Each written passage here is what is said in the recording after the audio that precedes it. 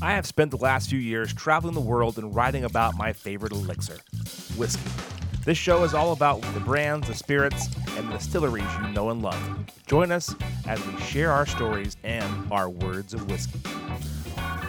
Welcome back to another episode of Words of Whiskey. I am your host, Josh Hart. As always, we have Andrew Davis behind the boards, and a special guest for us is Aaron from Bourbon and Banter. How's it going today, Aaron? It's going great. Thank you so much. Doing good. Thank you so much for agreeing to come on the show. The bourbon you chose today is Old Granddad, OGD. Yes, it is. I love a good old GD, high rye, and I'm just in general a huge fan of everything that comes out of Beam. Yeah. So this is a good standard for me, a cocktail workhorse, and then also just good when you want something a little bit higher proof. Yeah. Well, that's a good thing because I like a lot of my bourbon, especially when it's summertime. I like putting them on the rocks. And with the higher proof, it's really easy to do that and not lose any of that still aggressive bourbon flavoring. So those are the kind of things I like to do with the higher proof or even like the barrel strength expressions. But yeah, no, Old Granddad is one I hadn't tried in a while. So I was happy to see that pop up on the list and go, you know what? It's time for me to go find a bottle of that, dust it off, and get back into it again. So I appreciate that. Other than it being great for cocktails, what do you love the most? Because things that I like about the Words of Whiskey podcast is going through and talking about like your stories or like memories that I have with expressions. Do you have any certain stories or expressions that you would attach to Old Granddad? I wish I did. I don't. I'm actually from Lawrenceburg, so a lot of those, Lawrenceburg, Kentucky, not Indiana. So a lot of those kind of stories, if you will, come from Four Roses. But for this particular whiskey, I feel like it's one that doesn't necessarily get talked about very much. And it is a little bit of a sleeper. I'm hoping that, this doesn't end up like a McKenna where, shelves are getting cleared and prices go up on secondary. But I think that Beam has a pretty good handle on the supply chain of this. So, I will say one time I was in Lexington at Justin's House of Bourbon, just kind of perusing and chatting with folks. And someone walked over to the shelf and was like, oh, I need a good bourbon for cocktails. And they picked up a Willet pot still. And I was like, that's a pretty bottle, but put that down. That's not going to be good for cocktails. It's a very pretty bottle. Love Willet, but that one is just not very good. And again, it's a pretty bottle. It's a lovely display piece. But as far as they wanted to do cocktails, old fashions, Manhattans and that. And so I grabbed this for them and I said, listen, if you really want something that's going to do great in cocktails, this is your guy. I teach a lot of cocktail classes. I'm the head mixologist for CourseHorse.com as well. So I do a lot of virtual cocktail classes. And so I teach a lot of whiskey cocktails. And I always tell folks, look for a whiskey that's going to be between 90 and 100 proof because you still want that nice, that burn, that alcohol of the whiskey to still shine through, even if you're doing something like a smash or a whiskey sour that has a lot of things that can really dial down and hide some of that whiskey flavor. And so I know this one is above that 100 threshold, but a lot of times folks, when they're getting into cocktails, they can't necessarily, I don't want to say handle it, but they're not really looking for that heavy alcohol that maybe I do at a bourbon. So the OGD 114 is just, it's one that I like to recommend to folks for cocktails, especially if they want something over 100 proof. Yeah, and Aaron, that's something that I hear people talk about, especially a few years back. But they would go, "Oh man, this cocktail's so great, you can barely taste the alcohol." And I'm like, "Well, what's the point of that?" Like, I prefer to know I'm drinking alcohol. One, so I don't drink it near as fast, which is helpful. But two, just so I can get the complexity. Like that to me is what makes a good cocktail. So I can go, "Oh, yeah, I get that Hendrick's gin, or I get that charred oak, or I get those flavors coming through along with the things that they put into the cocktail to make them, custom and their own." Well, I think a lot of times when people say that, they're saying that, oh, well, I don't want something that's going to, burn the back of my throat. It's going to, just be really hot because they don't like that really heavy taste of alcohol. But a well-made cocktail really should never have that flavor. If you're using quality spirits and you're using a well-balanced recipe, you should never have that issue of saying like, oh, I don't want to taste the alcohol, because you should still be able to taste just enough of the alcohol, but the good components of the alcohol, not necessarily those more volatile flavors that are in there. So that also might just be a fact of folks using crappy alcohol, of cheap liquor. Yeah. If you're going to use a well bottle, yeah, you're going to taste that alcohol because it's not a well-made spirit. It is there to put some octane in you. Just because it is 114, you're still going to get some of those nice alcohol notes. But if you're using a well-balanced recipe, it shouldn't even be overwhelming, if you will. But you will certainly be able to taste in more of a spirit-forward cocktail like a Manhattan or an old-fashioned or a Boulevardier. I haven't had a sip yet, but from what I remember of Old Grandad, it was more aggressive on the front of your palate, but mild going down, is what I remember. Well, and I think a lot of that is also a result of the fact that it's a high rye mash bill as well. Yeah. Right. So this, its cousin is Basil Hayden. It's named after the same person, right? And so that Old Grandad is the same the Hayden that we get the low proof of. So yeah, I think that also has to do with just the nature of the mash bill. Yeah, no, that is a quality bourbon. Yeah, so you have the 114. I have a lower proof one. I have the old standard label, but I think it was 80 or 90 proof. 80. So there's an 80, 100, and a 114. Yeah, I think it was the 80 proof. But still, that is a quality proof for bourbon. You can still have that on the rocks a little bit, and it's fine on a hot summer day. But this is phenomenal. This is I think we were saying before, this isn't bottom shelf. This is definitely a mid shelf. It could be every week, maybe an every day, depending on how your COVID experience is going.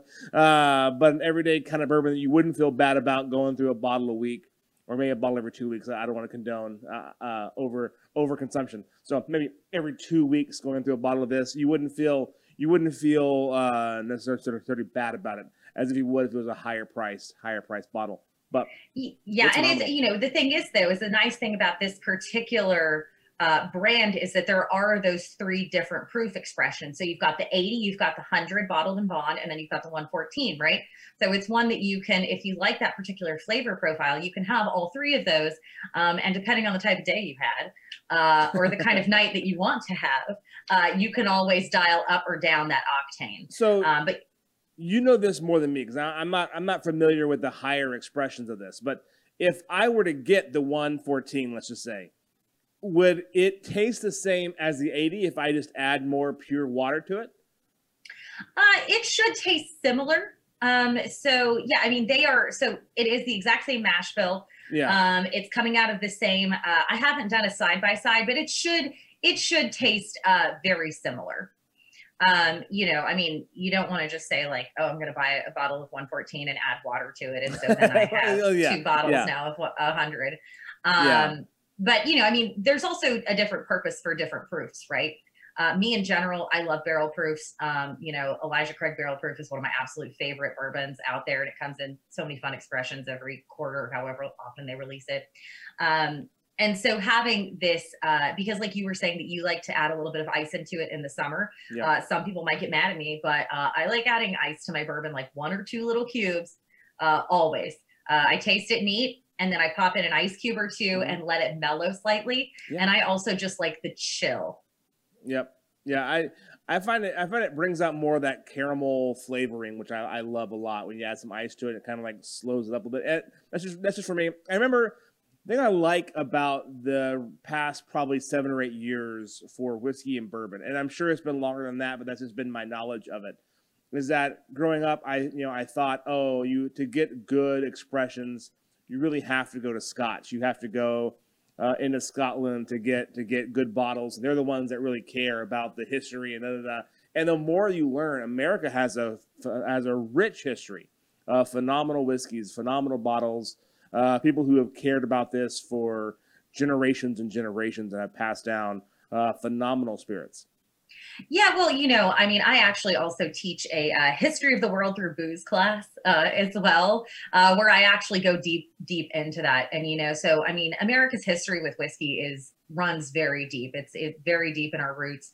But then also, I think some people say that about Scotch because they think about single malt Scotches. But the single malt Scotch movement, I mean, that only happened in the past like 50 years. I mean, that's pretty recent. Yep. Granted, the single barrel process only started about in the 80s, with Elmer T. Lee and the creation of Blanton's. But whiskey is a very important part of Americana and our history, and it's so intrinsically linked to, the way that we do things today. Even so, for example, the entire evolution of political parties in this country actually started with the Whiskey Rebellion in the late 1790s, and it was because folks didn't want to have to pay taxes on the whiskey that they were producing using American-made grains, right? And so, long story short. Washington rode his troops in. Everybody had already gone home by that time. But what politicians were telling them was like, hey, listen, we understand you're saying that you think that you're being taxed without representation, and you literally just fought a war over this. But you actually do have representation through us, your congressional representatives. So you need to vote for the people who are going to promote your ideas and the way that you want your life to be governed. Vote those people into Congress. And so that's how we get our earliest political parties in the United States over whether or not people actually want to pay taxes on bourbon or not. So who was pro-bourbon, who was anti-bourbon? That'll determine how I vote in the future. Well, I mean, the parties were definitely, I mean, as anybody knows, I mean, the Republican and Democratic Party don't look the same as they did even in the mid 1800s. No. And then we had the Whigs and the Know Nothings and the blah blah blah. But that's really how we started getting a division between folks who want to pay taxes and folks who didn't want to pay taxes. And the whole reason also that we drink bourbon and rye so much in this country, and we have it really in our blood, and we have such a taste for it in America, is because in 1807, during the Napoleonic Wars, the British were really mad that the Americans were supporting the French because they had helped us win our revolution. And now England and France were fighting each other in the Napoleonic Wars. And so England was like, we're mad about this. So we're going to send our Navy. We're going to blockade the Atlantic. We're going to blockade trade from the Southern Caribbean colonies of the French. And so that means that our taste for things like rum, brandy, and cognac had to shift because it was cut off. Yeah. And so that's why we started having to dip into our own stock and drink more and more of it. Yeah. So, politics, geopolitics really shifts the way that our drinking habits today.